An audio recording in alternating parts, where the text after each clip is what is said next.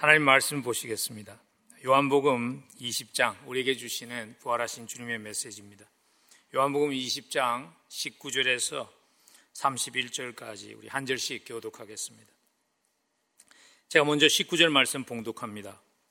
이날 곧 안식 후 첫날 저녁 때에 제자들이 유대인들을 두려워하여 모인 곳에 문들을 닫았더니 예수께서 오사 가운데서 서서 이르시되 너희에게 평강이 있을지어다. 이 말씀을 하시고 손과 옆구리를 보이시니 제자들이 주를 보고 기뻐하더라. 예수께서도 이르시되 너희에게 평강이 있을지어다. 아버지께서 나를 보내신 것 같이 나도 너희를 보내노라. 이 말씀을 하시고 그들을 향하여 숨을 내쉬며 이르시되 성령을 받으라. 너희가 누구의 죄든지 사하면 사하여질 것이요 누구의 죄든지 그대로 두면 그대로 있으리라 하시니라. 12 제자 중에 하나로서 디두모라 불리는 도마는 예수께서 오셨을 때에 함께 있지 아니한지라. 다른 제자들이 그에게 이르되 우리가 주를 보았노라 하니 도마가 이르되 내가 그 손에 못자국을 보며 내 손가락을 그 못자국에 넣으며 내 손을 그 옆구리에 넣어 보지 않고는 믿지 아니하겠노라 하니라. 여드레를 지나서 제자들이 다시 집 안에 있을 때에 도마도 함께 있고 문들도 닫혔는데 예수께서 오사 가운데 서서 이르시되 너희에게 평강이 있을지어다 하시고 도마에게 이르시되 내 손가락을 이리 내밀어 내 손을 보고 내 손을 내밀어 내 옆구리를 넣어보라. 그리하여 믿음 없는 자가 되지 말고 믿는 자가 되라. 도마가 대답하여 이르되 나의 주님이시요 나의 하나님이시니이다. 예수께서 이르시되 너는 나를 본고로 믿느냐? 보지 못하고 믿는 자들은 복되도다 하시니라. 예수께서 제자들 앞에서 이 책에 기록되지 아니한 다른 표적도 많이 행하셨으나 31절 함께 봅니다. 오직 이것을 기록함은 너희로 예수께서 하나님의 아들이 그리스도이심을 믿게 하려 함이요 또 너희로 믿고 그 이름을 힘입어 생명을 얻게 하려 함이니라. 아멘. 하나님의 말씀입니다. 예수 그리스도의 부활은 기독교의 핵심 교리입니다. 그 말은 무슨 말인가 하면 예수 그리스도가 부활하지 않았다면 기독교가 존재하는 의미가 없다는 것입니다. 그래서 예나 지금이나 어떤 분들은 보면요, 굉장히 시간과 돈을 들여서 예수 그리스도의 부활이 역사적인 사건이 아니라는 것을 증명하려고 끊임없이 노력하는 것을 발견하게 됩니다. 얼마 전에도 예루살렘 근교에서 예수님의 이름과 예수님의 어머니 마리아의 이름이 새겨져 있는 관이 발견되었다고 주장하는 사람들이 나오고요. 그것을 또한 많은 매스컴들이 대서특필하는 것을 보면서 그 싸움은 여전히 진행되고 있구나 하는 생각을 했어요. 시대를 막론하고 끊임없이 예수 그리스도의 부활의 역사성을 부인하려는 시도가 끊이지 않지만은 근데 놀랍게도요, 많은 사람들이 부활을 어떻게 해서 거부하려는 사람들보다는 믿고 싶어하는 사람들도 더 많다는 그러한 가능성을 보게 하는 통계를 제가 얼마 전에 보았어요. 그 대중들이 어떻게 생각하는가를 이렇게 통계를 잘 내는 여론조사를 잘하는 단체로 정평이 나 있는 갤럽에서 조사를 했습니다. 부활에 대한 그러한 주제로 교회 다니는 사람들과 교회 외부에 있는 사람들을 대상으로 조사를 했는데, 물론 이제 그 가운데 당신 부활을 믿습니까? 이런 질문도 있었죠. 그 질문에 대해서는 거의 한 30몇 프로가 자기는 부활의 역사성을 믿습니다. 그렇게 답을 했는데, 제가 관심을 가졌던 그 갤럽의 통계의 한 부분은 이것입니다. 80%를 넘는 사람들이 이런 답을 했어요. 부활에 대해서. 우리가 부활에 대해서 알고 싶은 것이 있는데 그것은 예수 그리스도가 2000년 전에 부활했는지 안 했는지 그게 아니라 우리가 정말 알고 싶은 것은 2000년 전에 예수 그리스도가 부활했다는 그 사실이 지금을 살아가는 나에게 어떤 의미가 있는가를 알고 싶다 하는 그러한 답을 했어요. 물론 현대인들의 특징이죠. 진리이든 진리가 아니든 나에게 이득만 되면 나에게 효과만 있으면 된다는 그러한 현대인들의 특별한 그러한 태도의 반응이라는 생각도 들었지만 저는 또한 긍정적인 생각이 들었어요. 그리스도가 부활했다는 복음에 마음의 문이 열릴 가능성이 많은 사람들이 있다는 것, 그러한 가능성을 많은 사람들이 가지고 있다는 그러한 긍정적인 그러한 생각을 해보았습니다. 여러분, 예수 그리스도의 부활이 2000년 전에 일어난 그 사건이 우리에게 무슨 의미가 있을까요? 역사를 보면 굉장히 위대한 많은 사건들이 몇천 년 전에 일어났어요. 근데 그것이 지금 내가 이 시대를 살아가는데 의미가 없는 사건들이 굉장히 많죠. 근데 2000년 전에 일어난 예수 그리스도의 부활의 역사적인 사건이 오늘을 살아가는 나에게 어떤 의미가 있을까요? 2000년 전에 있었던 예수 그리스도의 부활은 사건은요, 단지 과거에 국한된 사건이 아닙니다. 2000년 전에 예수 그리스도가 부활하심으로 제자들, 부활한 예수 그리스도를 만났던 제자들의 삶이 변했듯이 오늘도 그 부활한 예수 그리스도의 능력이 우리의 삶을 변화시킬 수 있기 때문에 의미가 있는 것입니다. 오늘 요한복음은 우리에게 예수 그리스도의 부활에 담긴 그 하나님의 약속이 뭔가, 예수 그리스도의 부활이 오늘 살아가는 우리에게 주는 그 의미가 무엇인가를 답해주는 그러한 하나님의 말씀이라고 볼 수 있습니다. 그 첫 번째 답은 이것입니다. 예수 그리스도의 부활에는요, 회복의 약속이 담겨 있습니다. 그래서 부활하신 예수님께서 제자들을 찾아오셔서 처음 하셨던, 첫 번째로 제일 먼저 하셨던 일이 뭐냐면 과거의 실패를 딛고 회복하게끔 도우신 일을 하신 것입니다. 여러분, 사실 예수님의 제자들은 예수님께서 부활하지 않았다면요, 그들의 인생은 정말 회복될 수 없는 그러한 비참한 인생이 될 수 있었습니다. 한번 상상을 해보세요. 젊은이들이 어떻게 보면 요즘으로 말하면 자기의 커리어의 픽에 그 커리어를 관두고 예수를 쫓아다녔는데 예수가 십자가에서 죽으셨습니다.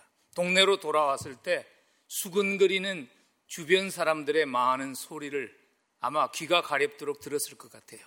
그러나 그것보다 더 어려운 것은, 더 힘든 것은 예수 그리스도가 십자가를 지실 때 그를 배신하고 자기의 살 길을 챙기며 도망쳤다는 그 죄책감과 그 좌절감이 아마 견디지 못할 정도로 무거웠을 것 같아요. 저는 오늘 문을 잠그고 숨어있는 제자들의 모습을 읽으면서 오래전에 읽었던 한 글에서 등장한 성공적인 변호사의 심정이 제자들의 심정이 아니었을까 하는 생각이 들었어요. 아마 여러분들 가운데서도 그 책을 읽으신 분들이 많이 계실 텐데요. 알베르 까뮤가 쓴 The Fall, 전락이라는 그 책에 보면은 아주 성공적인 변호사 글라망스라는 젊은이가 등장하죠. 잘 나가는 그러한 변호사였죠. 근데 하루는 길을 가다가 강물에 뛰어들어서 투신 자살하려는 여인을 그냥 지나치게 되죠. 젊은 여자를. 그냥 여러 가지 생각이 있었죠. 구해주면 복잡한 생각, 이런 생각을 하면서 그냥 지나쳤는데 그게 그냥 잊혀질 줄 알았는데 자기에게서 사라지지 않고 계속 자기를 괴롭히는 것입니다. 후회하고 죄책감과 싸울 때 그가 이런 한마디의 절규를 뱉어냅니다. 아가씨, 한 번만 더 강물에 뛰어들 수 없겠습니까? 그러면 내가 이번에는 당신도 구하고 나도 구하려고 그럽니다. 그 절규를 하죠. 아마 제자들의 심정이, 절박한 심정이 바로 이 젊은 변호사 글라망스의 심정이 아니었을까 하는 생각이 들었어요. 예수님이 그 제자들의 마음을 아셨습니다. 그래서 제자들을 찾아오시죠. 근데 오늘 왜 본문에서 요한 사도는요, 문이 닫혀 있는데 예수께서 들어오셔서 그들 가운데 서서 말씀하셨다고 구태여 자세하게 밝히고 있는 걸까요? 물론 부활하신 예수님이 시간과 공간의 제한을 받지 않는 분이라는 것을 말하고 싶은 의도도 있었을 것입니다. 그러나 저는 오늘 이 기록은 삶을 살아가면서 회복이 필요한 모든 사람들을 향한 하나님의 우리에게 주시는 영적인 메시지가 담겨 있는 그러한 의도가 있다고 생각합니다. 그 말은, 그 메시지는 이거죠. 부활하신 예수님께서 들어오실 수 없는, 아무리 굳게 닫혀 있어도 들어오실 수 없는 문이 없다는 것입니다. 제자들의 닫힌 문은 두려움에 의한 것이었죠. 19절을 보니까 제자들이 유대인들을 두려워하여 문을 닫았다.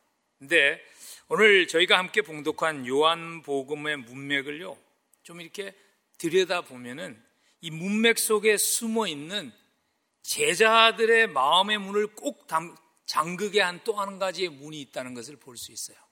그게 뭔가 하면 의심의 문이었어요. 예수 그리스도가 부활했을까 하는 것에 대한 의심의 문이기도 하고요. 부활하신 예수님이 우리를 다시 용서해 줄 수 있을까 하는 의심의 문이기도 했죠. 왜냐하면 오늘 우리가 본문을 19절부터 읽었지만은 17절과 18절에 보면은 부활한 예수를 만난 여인이 와서, 막달라 마리아가 와서 제자들에게 내가 예수님을 만났습니다 얘기하죠. 근데 그리고 예수님이 이렇게 메시지를 당신들에게 전달했습니다 얘기를 하는데, 그 소식을 전해 들은 제자들이 기뻐하지 못합니다. 그 반응이 우리로 하여금 그들이 마음의 문을 닫고 있었던 것이 의심의 문이라는 것을 추측할 수 있게 하죠. 그래서 부활하신 주님이 그 의심의 문을 통과하시고 들어오셔서 그들 가운데 서서 외치셨던 인사가 샬롬입니다. 19절 하반부에 보면 예수께서 오사 가운데 서서 이르시되 너희에게 평강이 있을지어다. 샬롬 인사하셨습니다. 샬롬이라는 그 인사는요, 다시 회복된 관계를 선포하는 그러한 의미가 있습니다. 유대인들에게는 샬롬이라는 그 단어가 가지고 있는 의미가 뭐냐면 조화로운 상태가 이루어졌다는 것을 의미하는 거죠. 예를 들자면 건강한 삶을 살고 있을 때, 안전하고 만족한 행복을 누리고 있을 때, 이웃과 화평하게 지낼 때 근심 없이 편안하게 잠을 잘 수 있는 그러한 상태가 샬롬의 상태였어요. 예수께서 그들에게 샬롬을 선포하십니다. 그랬더니 오늘 본문에 보니까 제자들의 반응이 뭐냐면 기쁨을 회복한 것이었죠. 왜냐하면 깨어진 관계가 다시 회복되었다는 확신을 제자들이 가졌기 때문입니다. 저는 오늘 이 본문을 묵상하면서 여러분들에게 이런 질문을 던지고 싶습니다. 여러분들은 오늘 어떤 모습으로 부활절을 맞이하고 계신지요? 혹시 제자들과 같이 문을 꼭 닫고 망설이고 있는 상태에서 부활절을 혹시 맞이하고 계시지는 않는지요? 은혜와 사랑을 입었지만 그 은혜와 사랑에 합당하게 살지 못했다는 그 죄책감으로 마음의 문을 잠그고 주저하면서 부활절을 맞이하고 있는 것은 아닌지요? 아니면 인생을 살아오면서 경험한 여러 가지 실패로 인해서 예수 믿는 것이 과연 의미가 있을까 하는 그 의문과 싸우고 있기 때문에, 그 의심과 싸우며 믿음이 흔들리고 있기 때문에 혹시 부활하신 주님을 만나기를 주저하고 있는 자리에 있는 것은 아닌지요? 여러분, 부활하신 예수님께서 만난 사람들은요, 믿음이 굳건한 자리에 있는 사람들이 아니었습니다. 부활하신 예수님이 정말 만나기를 원했던 사람들은 실패한 사람들이었습니다. 그들은 배신한 사람들이었습니다.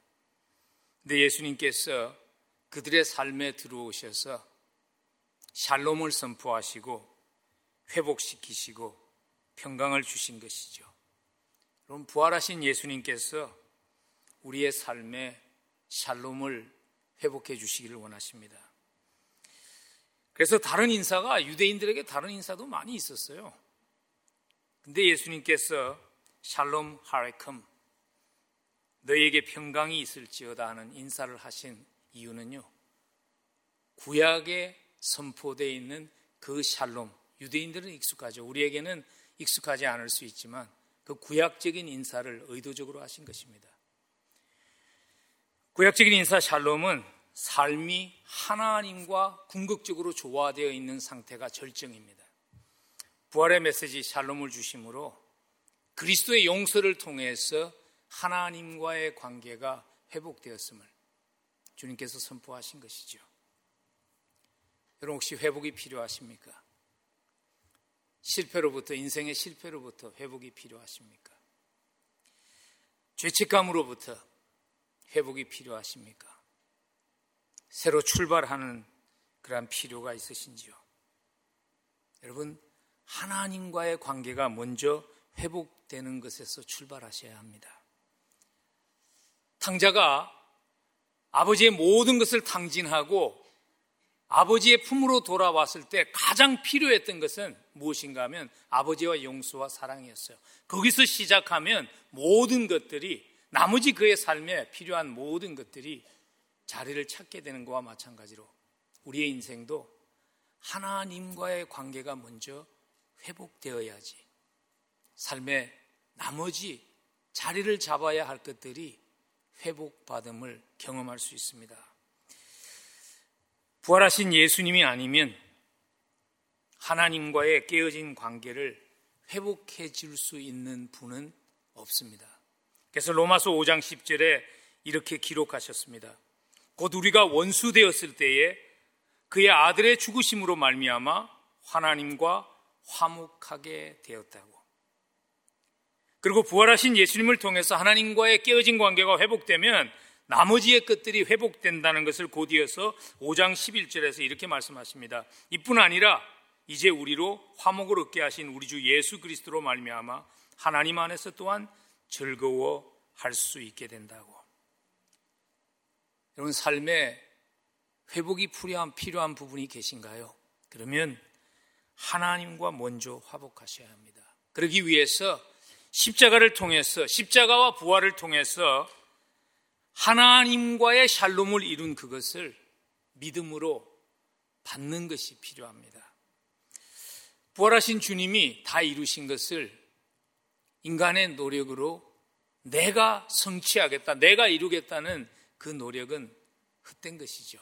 그런데 우리에게는 그렇게 살아가는 모습이 종종 많이 있습니다. 오래전에 읽었던 한 젊은 청년의 얘기가 우리들의 살아가는 모습을 잘 상징적으로 보여준다는 생각을 하게 한 스토리가 있습니다.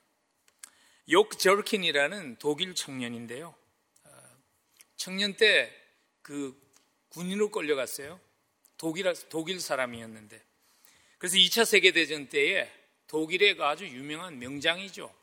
롬멜 장군 밑에서 사막 전차부대에서 섬겼습니다. 근데 마지막에 몽고메리 장군에게 그 전쟁이 패하게 되죠. 그래서 롬멜 밑에 있던 모든 병사들이 전쟁포로로 잡히게 되어가지고 미국의 뉴멕시코에 세워졌던 전쟁포로 수용소로 호송되게 됩니다.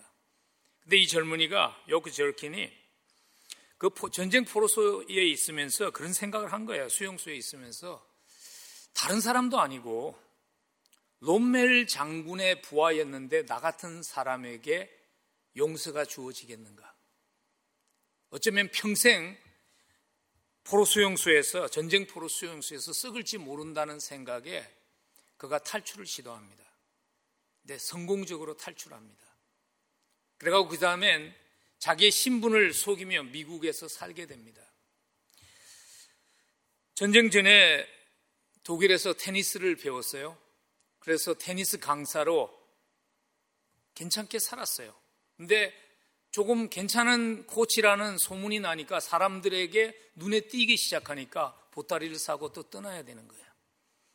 그리고 라키 산맥 아래에 가서 스키 강사로 살 때도 괜찮게 살았어요. 근데 또 조금 잘 가르친다는 소문이 나면 자기의 신분이 드러날까 봐 보따리를 사고 또 움직여야 되는 거예요.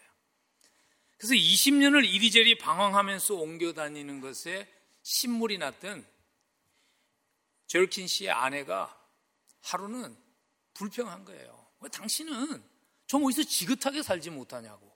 좀 될 만하면 보따리 사고 될 만하면 보따리 싸고 왜 그렇게 사냐고. 그래서 어쩔 수 없이 요크 저긴 씨가 아내에게 자기의 과거를 밝힙니다. 그 얘기를 듣고 나서 아내가 간곡하게 부탁합니다. 지금 전쟁 끝난 지가 언젠데 당신 한번 이민국에 가서 사정을 얘기하고 한번 알아보라고.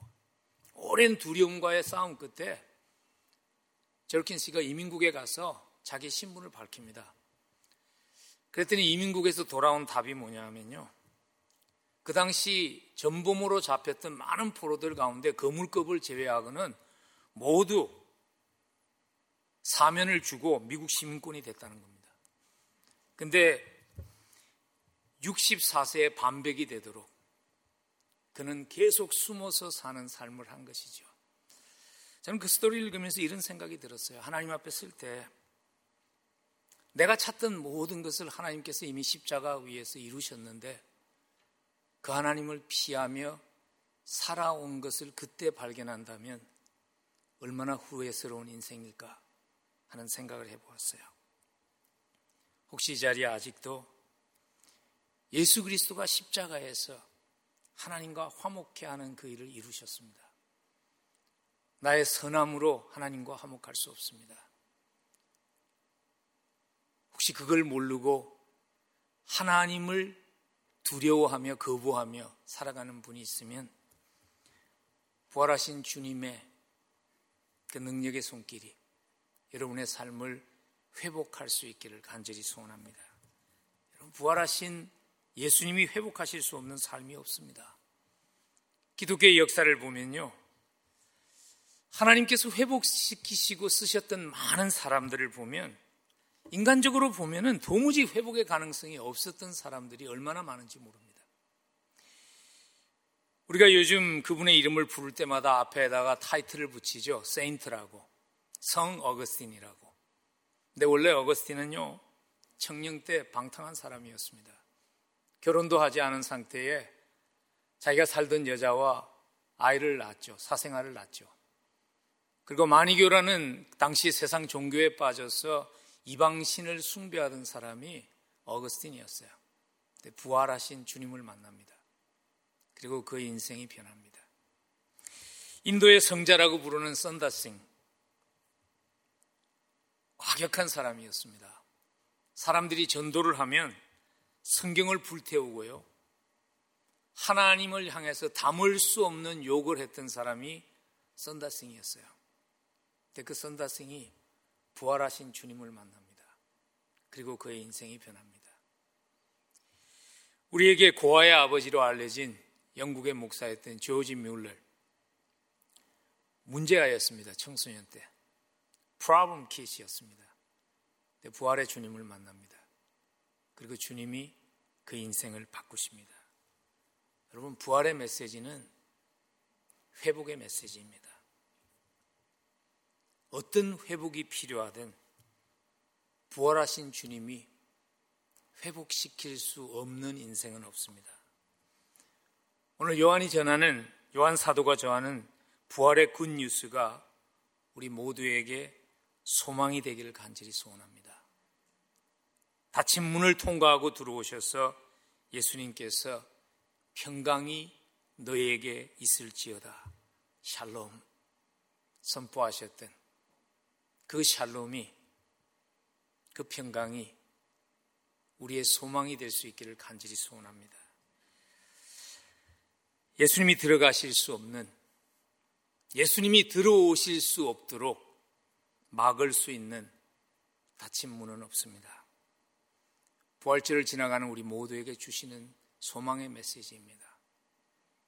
여러분의 주변에, 여러분의 가정에 부활하신 예수 그리스도를 만나야 할, 돌아와야 할 그러한 탕자들이 있는지요? 주님이 만나시기를 원하십니다. 그리고 주님이 회복하시기를 원하십니다. 샬롬의 주체 되신 부활하신 예수님의 그 함께하심이 부활하신 주님을 기억하는 우리 모두의 삶에 충만하기를 간절히 축복합니다. 예수님의 부활에 담긴 우리를 향하신 하나님의 약속, 2000년 전에 있었던 그 사건이 오늘을 살아가는 나에게 주는 그 의미는 무엇일까요? 그 두 번째 의미는 이것입니다.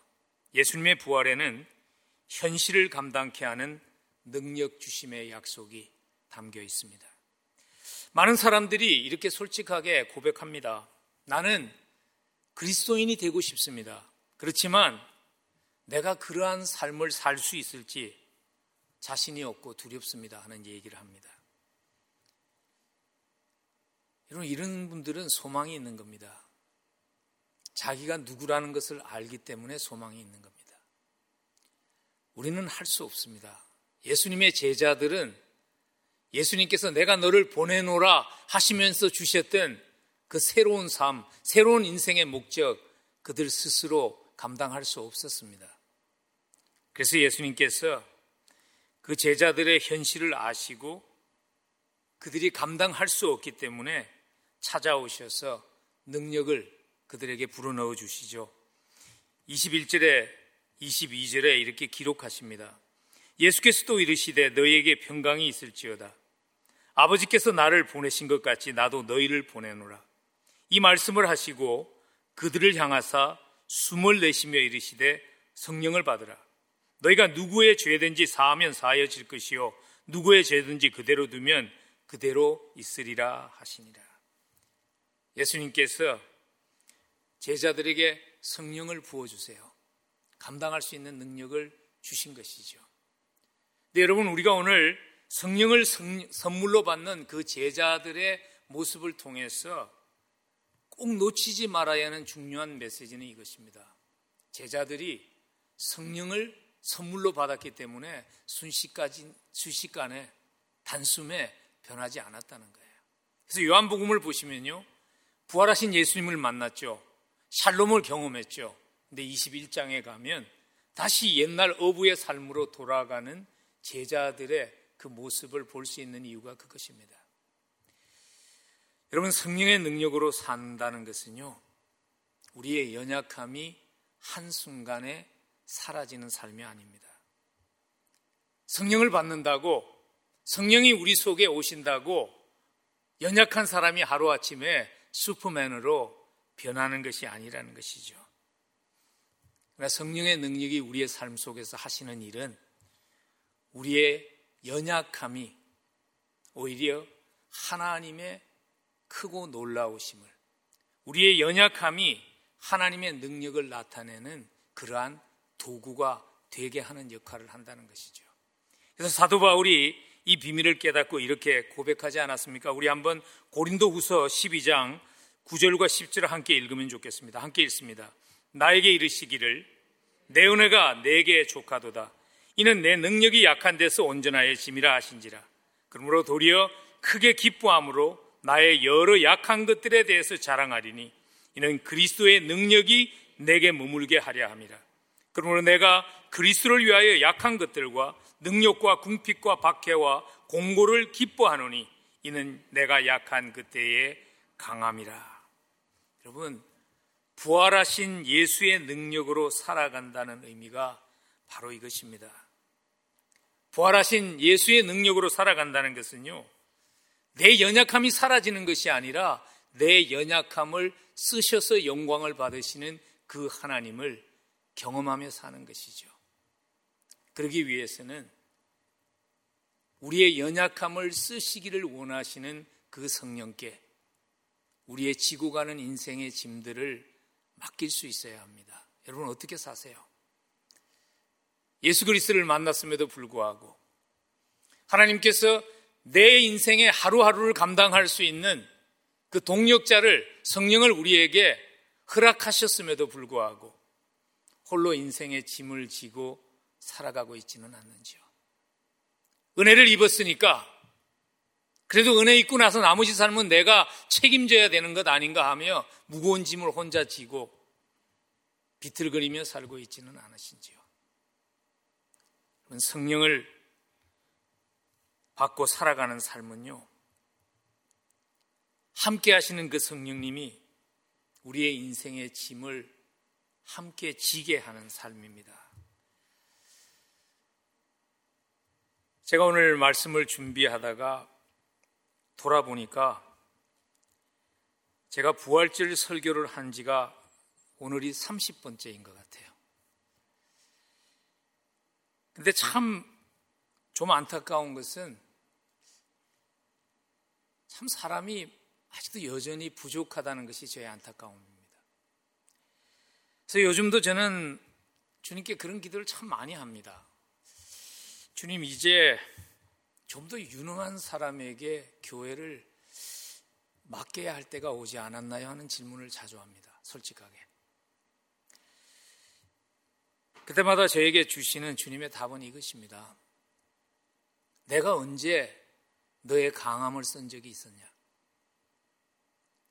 항상 너의 연약함을 통해서 일했고 너에게 주어진 시간이 찰 때까지 내가 여전히 너의 연약함을 통해서 일할 것이라는 그것이 저에게 주시는 너의 연약함이 나의 하나님 되심이 흘러나가게 하는 통로가 된다는 것을 기억하라는 것이 저에게 주시는 하나님의 위로의 메시지입니다. 여러분, 그리스도인으로 살아간다는 것이 때로는 무겁게 느껴질 때가 있지 않습니까? 왜냐하면 주를 따라간다는 것은 내가 지어야 하는 나의 십자가를 지고 주를 따르는 것입니다. 때로는 그 십자가가 무겁게 느껴질 때도 있죠. 때로는 그냥 좀 내려놓고 싶은 그러한 유혹과 싸워야 할 때도 있죠. 그때 기억하십시오. 혼자 지는 것이 아니라는 것. 성령이 함께 한다는 것은 성령님이 나로 하여금 그 일을 감당하게 하는 능력을 주시는 의미도 있지만 성령이 함께 하신다는 것은 성령님이 나와 함께 하시며 내가 지어야 하는 그 십자가를 함께 저어주시는 그러한 의미도 그 속에 담겨 있는 것입니다.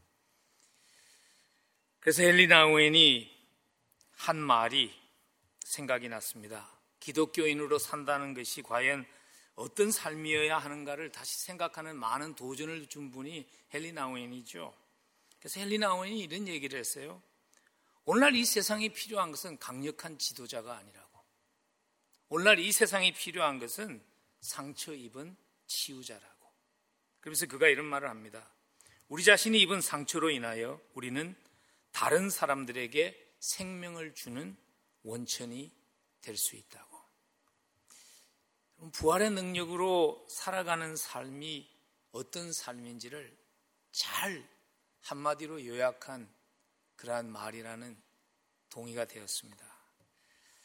부활의 능력으로 산다는 것은요, 인생의 문제가 사라지는 삶이 아닙니다. 부활의 능력으로 사는 것은 나의 연약함이 한순간에 사라지는 그러한 삶이 아닙니다.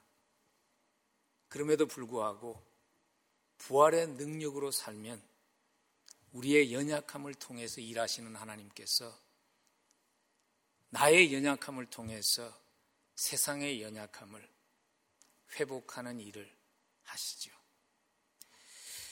그래서 예수님께서 교회 공동체에게 그 사명을, 제자 공동체에게 그 사명을, 연약한 그들에게 그 사명을 주신 것입니다. 용서의 에이전시가 되라고, 회복의 에이전시가 되라고. 23절에 보면 22절에서 주님께서 내가 너희를 보내노라 하신 후에 23절에서 이런 사명을 주십니다. 너희가 누구의 죄든지 사하면 사해질 것이요 누구의 죄든지 그대로 두면 그대로 있으리라 하시니라. 이 말씀의 의미는요, 교회 공동체에게 죄를 사면할 권한을 주었다는 말이 아니에요. 이 말씀의 의미는 교회 공동체에게 저주권을 주었다는 의미는 더더욱 아닙니다. 이 말씀의 의미는 이것입니다. 교회에게 주어진 사명은 용서와 회복의 메시지를 나누는 것이라는 것입니다. 그리고 우리가 그것을 나누었을 때, 그것을 우리가 충성되게 나누었을 때 그것을 받는 사람은 용서와 회복을 경험하게 될 것이고, 그것을 거부한 사람은 그것을 누리지 못하는 자리에 있게 된다는 그러한 의미입니다. 그래서 N.T. 라이트라는 신학자가 이 말씀을 이런 실물 예화를 들어서 설명을 했는데요, 상당히 도움이 되는 것 같아요. 그가 사용한 예화는 이것입니다. 작곡자와 연주자의 관계라는 것이죠. 작곡가가 컴포질이 이미 아름다운 음악을 작곡을 했지만은 그것을 연주자가 아름답게 연주할 수 있을 때 청중은 그 작품에 담긴 작곡가의 마음을 누리게 된다는 것입니다. 교회의 역할이 그거라는 것입니다. 용서는 이미 십자가를 통해서 예수 그리스도가 이루신 음악입니다. 아름다운 멜로디입니다. 나 그것을 교회 공동체가 삶으로 살아낼 때, 그것을 아름답게 삶으로 연주해낼 때 주변 세상은 십자가에서 이루어진 그 용서의 메시지를 누리게 된다는 것이죠. 그래서 요한복음은 오늘 본문을 보시면요, 그 연주자가 교회 공동체라는 것을 계속 강조합니다. 오늘 본문을 보시면 요한복음은요, 부활의 능력으로 세상을 치유하고 회복시키는 것이 개인이 아니라 교회 공동체로 불렀다는 것을 잊지 말라는 것을 강조합니다. 그래서 성령이 누구에게 주어졌나요? 성령이 오늘 보면요, 19절에 보면 제자들에게 주어졌다고 기록하고 있습니다. F.A. 홀트라는 신학자는 이 말씀을 이렇게 해석합니다. 10명이든지 그보다 많은 숫자이든지 그곳에 있었던 자들은 장래의 에클레시아, 장래의 교회 전체를 대표하는 그러한 상징성이 있는 것이라고. 그리고 요한은 오늘 본문에 보면 24절 이하에서 의심하는 도마를 부활하신 예수님께서 만나주시고 회복시켰던 곳이 제자 공동체, 즉 교회 공동체임을 강조하므로 부활의 능력으로 세상을 치유하고 회복시키는 그 사명이 교회에게 주어졌음을 강조합니다. 여러분, 부활하신 예수님이 도마에게 개인적으로 나타나지 않았습니다. 도마가 제자 공동체에 합류했을 때 주님은 그를 그곳에서 만나셨고 그를 회복시켜 주셨습니다. 왜냐하면요, 예수님은 교회 공동체가 두려움과 의심을 극복하게 하는 회복의 도구가 될 것을 결정하셨기 때문입니다. 예, 교회는 불완전합니다. 예수님이 그걸 누구보다도 더 잘 아십니다. 그러나 예수님은 결정하셨습니다. 교회를, 부활의 신앙을 고백하는 사람들의 믿음의 공동체를 회복의 도구로, 용서의 도구로 쓰실 것을 예수님이 약속하셨습니다. 결정하셨습니다. 그래서 마태복음 16장 18절에서 예수님이 오래전에 선포하셨죠. 내가 이 반석 위에 내 교회를 세우리니 음부의 권세가 이기지 못하리라. 여러분, 지상교회는 완전하지 않습니다. 아니, 많은 교회의 완전과는 굉장히 거리가 멉니다. 왜냐하면 지상교회는요, 불완전한 사람들이 모였기 때문입니다. 지상교회는 병자들이 모였기 때문입니다.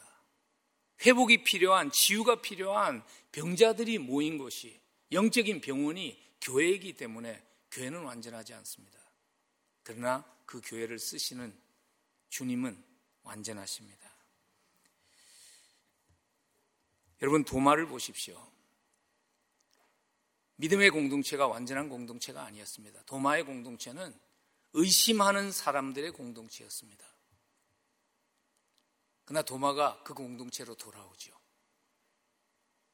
그 공동체에 돌아와서 도마는 부활하신 예수님을 만나고 자기의 인생이 회복되는 경험을 하게 됩니다. 오늘도 예수님은 예수 그리스도의 부활을 믿음으로 고백하는 우리의 모임 속에 오셔서 의심하는 도마들을 만나십니다. 그리고 회복시켜 주십니다. 여러분, 우리가 교회에 올 때 모든 것이 확실하기 때문에 오는 것은 아니죠. 모든 것을 다 알기 때문에 이 자리에 나와 있는 것 아니죠. 우리가 이 자리에 나올 수 있는 것은 우리의 마음속에 의심과의 싸움이 있고 우리의 마음속에 여러 가지 질문들이 있지만, 그러나 그런 것들을 우리로 하여금 그리스도의 사랑에서 끊을 수 없는 그 사랑의 능력이 우리를 붙잡기 때문에 우리가 여기까지 와서 오늘 설 수 있었던 것 아닙니까? 로마서가 이렇게 정언합니다. 로마서 8장 35절이 누가 우리를 그리스도의 사랑에서 끊으리요? 환난이나 공고나 박해나 기근이나 적신이나 위험이나 칼이랴 높음이나 깊음이나 다른 어떤 피조물이라도 우리를 우리 주 그리스도 예수 안에 있는 하나님의 사랑에서 끊을 수 없으리라. 여러분, 그 사랑이 우리를 붙잡고 여기까지 오게 했습니다. 도마에게 주신 주님의 말씀을 가슴에 담을 수 있으면 좋겠습니다. 29절에서 너는 보고 믿느냐? 보지 못하고 믿는 자는 복되도다 하신 말씀. 다 이해할 수 없지만, 다 내 눈으로 확인할 수 없지만, 그러나 하나님의 약속을 의지해서 사는 사람이 행복한 사람이라는 것입니다. 우리 열린문 공동체가 이런 믿음의 축복을 누리는 행복한 공동체로 계속 성숙할 수 있기를 간절히 축원합니다. 예수의 부활에 담긴 우리를 향하신 하나님의 약속, 마지막으로 무엇일까요? 2000년 전에 있었던 부활이라는 그 사건이 오늘을 살아가는 나에게 주는 그 의미는 무엇일까요? 마지막 오늘 요한복음을 통해서 우리에게 주시는 답은 이것입니다. 죽음과의 싸움에서 승리하는 약속이 담겨 있습니다. 여러분, 죽음이라는 주제는 우리 모두에게 불편한 주제입니다. 그래서 많은 사람들이 죽음에 대해서 얘기하는 것, 생각하는 것 회피하면서 살아가려고 그러죠. 근데 여러분, 죽음이라는 문제는 덮어둔다고, 잊으려고 한다고 피할 수 있는 주제는 아니죠. 사실 우리는 지난 한 해 동안 죽음이라는 불청객이 우리에게 훨씬 가깝다는 것을 피부로 느끼며 지난 한 해를 살았습니다. 내가 원하든 원치 않든 죽음이라는 불청객이 예고 없이 우리에게 찾아올 수 있다는 것을 우린 사실 피부로 느꼈잖아요. 과학이 발달해도, 의학이 발달해도 막을 수 없는 그 불청객이 우리 가까이 있다는 것을, 올해 열린문 공동체의 사랑하는 가족들을 주님 앞에 사별하면서 우리 모두가 절감하지 않았나요? 죽음 앞에서 영원히 산다는 소망이 없다면 이 땅에 그 무엇이 의미가 있을 수 있을까요? 요즘 TV를 보니까 미국 골프 경기할 때마다 카멘테이터로 해설자로 나오는 분을 아마 여러분들이 보셨을 거예요. 폴 에이징거라는 유명한 PGA 선수죠. PGA에서 한 10번 정도 우승했고요. 메이저, 5대 메이저리라는 그런 별명을 가진 대경기죠. PGA 챔피언십에서 우승한 선수입니다. 근데 그가 33살 때 PGA 챔피언십 투어에서 우승한 후에 암 선고를 받습니다. 한참 전승기로 나갈 때 암 선고를 받은 후에 그가 이런 솔직한 고백을 했습니다. 암으로 죽을지 모른다는 두려움이 나를 엄습했습니다. 그 순간 한 가지의 생각이 나의 뇌리를 스쳐갔습니다.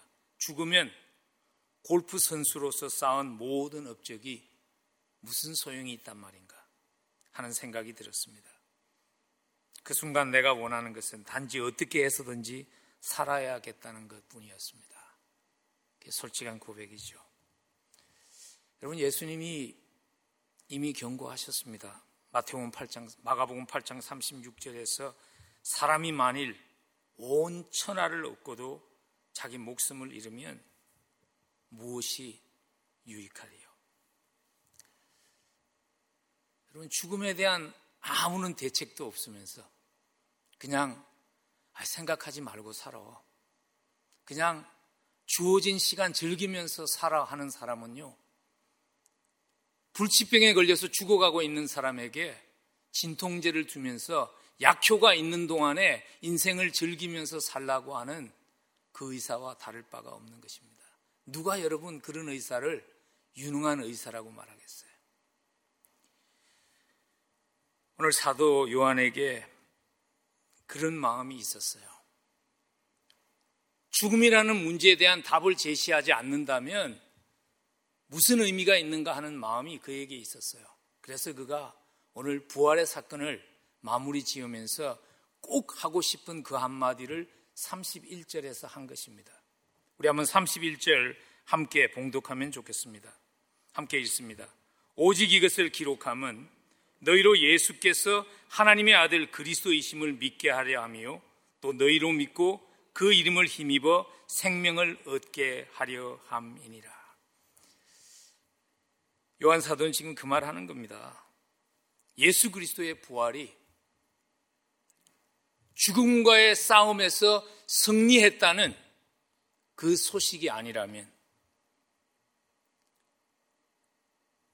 다른 기적을 기록한 것, 그리고 부활이라는 기록, 그 기적에 대한 것을 요한복음에 기록한 것이 무슨 의미가 있냐는 것입니다. 흐드렛 물을 포도주로 만든 그 사건이 무슨 의미가 있냐는 거예요. 죽음이라는 문제 앞에 그게 무슨 의미가 있냐는 얘기죠. 오늘 31절을 기록하면서 그는 이렇게 얘기하는 것입니다. 예수 그리스도의 부활이 궁극적으로 우리에게 필요한 것을 주셨습니다. 그것은 생명입니다. 그가 그렇게 선포하는 것입니다. 사실 요한복음에서는 생명이라는 이 헬라어 단어를 사용할 때마다 영원한이라는 그 형용사와 같이 대부분 사용합니다. 근데 오늘 본문에서는요, 그냥 단순하게 생명이라는 단어만을 쓴 것은 이런 의도가 있는 것 같아요. 십자가를 통해서 우리에게 주신 그 영원한 생명이라는 것은 죽은 후에 누리는 것이 아니라 부활하신 주님을 만난 그 순간부터 영원까지 연결되는 삶이라는 것을 그가 강조하고 싶었던 그런 의도가 있었던 것 같습니다. 여러분, 그 소망이, 그 확신이 있으신지요?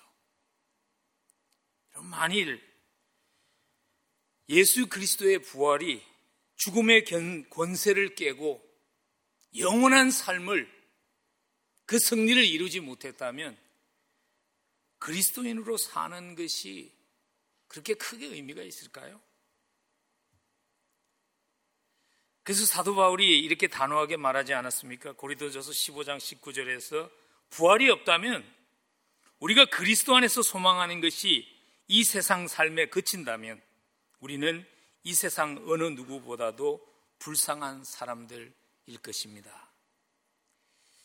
왜냐하면 예수를 믿어도 병들기 때문입니다. 예수를 잘 믿어도 실패하기 때문입니다. 아니, 예수를 잘 믿으면요, 때로는 억울함이 더 많기 때문입니다. 손해볼 때가 더 많기 때문입니다.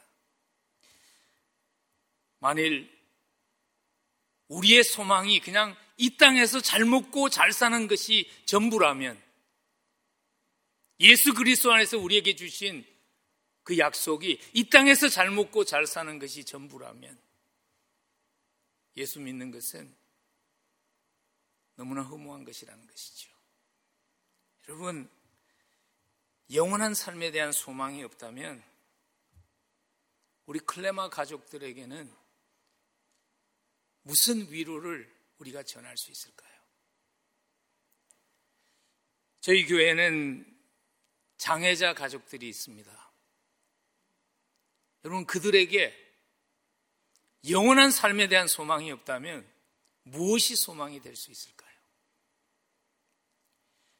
자니 에릭슨, 다이빙 사고로 목 아래 모든 몸이 마비되어서 쓸 수 없는 장애자죠. 자니 에릭슨이 이렇게 고백한 적이 있습니다. 나는 이 땅에서 숨을 거둔 후에 주님 전에서 새 몸을 받고 다시 자유롭게 춤을 덩실덩실 추는 그 순간을 고대하며 살아간다고. 저는 우리 클레마 가족들을 볼 때 그 소망이 저에게 희망입니다. 이 땅을 사는 것이, 건강한 몸으로 사는 것도 너무나 힘든데, 너무나 힘들게 살아가는, 또한 그들과 함께 살아가는 가족들을 보며 그들에게 제가 줄 수 있는 위로는 딱 한 가지입니다. 예수 그리스도가 부활하셔서 새 몸을 입었습니다. 그리고 잠시 세상 지난 후에 자유롭게 그 새 몸을 그리스도 때문에 우리도 입을 것입니다. 그 소망 가지고 끝까지 힘드시죠? 끝까지 달려갈 수 있는 우리 클레마 가족들 되기를 간절히 기도합니다. 아직도 의심하는 도마와 같은 자리에 계신다면 여러분, 부활하신 주님을 한번 만나보십시오. 오늘도 우리 주님은요, 의심하는 도마를 찾으시고 만나주십니다. 의심하는 도마와 같은 여러분들을 향해 말씀하고 계십니다. 믿음 없는 자가 되지 말고 믿는 자가 되라고 손을 내밀고 계십니다. 다 알아야, 볼 수 있어야 믿겠다는 닫힌 마음이 열릴 수 있기를 간절히 기도합니다. 여러분, 사람은요, 너무 깊이 사귀면 솔직하게 실망하지 않나요? 목사도 좀 거리를 두고 사귀는 것이 훨씬 도움이 될 때가 많습니다. 근데 주님은 다릅니다. 주님은요, 깊이 사귀면 사귈수록 좋은 분입니다. 사람 때문에 혹시 상처에 있고 하나님과 거리를 두고 살아가고 있으면 여러분들은 여러분 자신에게 두 번 피해자 되게 하는 것입니다. 선입관을 내려놓고 주님을 깊이 알아가는 결단 할 수 있기를 간절히 소원합니다. 그래서 의심하던 도마의 입에서 나왔던 그 마지막 고백, 나의 주님, 나의 하나님이라는 고백이 여러분의 고백 될 수 있기를 간절히 기도합니다. 그리고 만일 이미 예수 그리스도를 만나고 생명을 소유하셨다면 여러분, 우리 그 생명 삶으로 노래하며 삽시다. 십자가를 통해서 아름다운 부활의 그 노래를 하나님께서 완성하셨습니다. 소망의 노래를 하나님 완성하셨습니다. 그리고 우리에게 주셨습니다. 삶으로 노래하라고. 이번 한 주간도 주님이 세우신 곳에서 우리에게 주신 그 부활의 소망, 우리를 회복시킨 그 사랑의 경험들을 삶으로 노래하는 여러분들 되시기를 주님의 이름으로 간절히 축복합니다. 기도하겠습니다. 우리 함께 기도하면서 오늘 말씀을 통해서 주께서 여러분들에게 주신 기도의 제목은 무엇인가요? 한번 주께 올려드리지 않겠습니까? 나를 만나라는 메시지가 부활하신 주님이 주신 음성이면 여러분 한번 간절히 구해보지 않겠습니까? 내가 너와 세상 끝날까지 함께 한다고 힘내라고 하는 메시지가 주님이 주신 메시지라면 여러분 그 메시지를 붙잡고 주님, 나로 하여금 다시 한번 믿음의 무릎을 강건하게 하고 일어설 수 있게 해달라고 기도하십시오. 부활의 주님 만나서 주신 그 기쁨, 주님, 그 십자가의 아름다운 노래를 삶으로 살아낼 수 있도록, 삶으로 연주할 수 있도록 주님이 소망임을, 주님만이 소망임을 삶으로 연주할 수 있도록 주님 도와주세요. 우리 함께 기도하며 나아갑니다.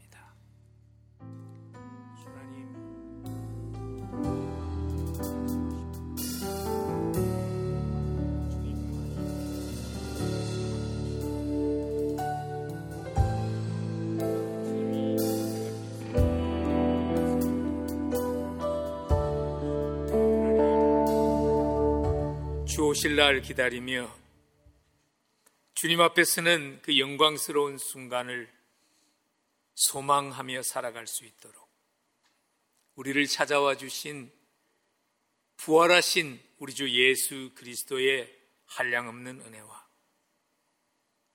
죄인을 자식 삼아 주시고 믿어 주시고 하나님의 나라를 이 땅에 펼치는 그 일 속에 우리를 선택해 주신 우리 하나님 아버지의 무조건적인 사랑하심과 그리고 혼자가 아니라 함께 주의 나라 세워갈 수 있도록 동행해 주시는 성령님의 함께 하시며 교통하심이 오늘도 주께서 보내시며 심으신 그곳에서 부활의 소망의 노래를 삶으로 잘 연주할 수 있도록 주님 도와주옵소서. 간구하며 이 자리를 떠나는 사랑하는 성도들의 삶 위에와 그들의 가정과 그들의 생업 위에 그리고 하나님의 몸된 교회 위에 지금부터 영원까지 함께 하시옵기를 간절히 축원하옵나이다. 아멘.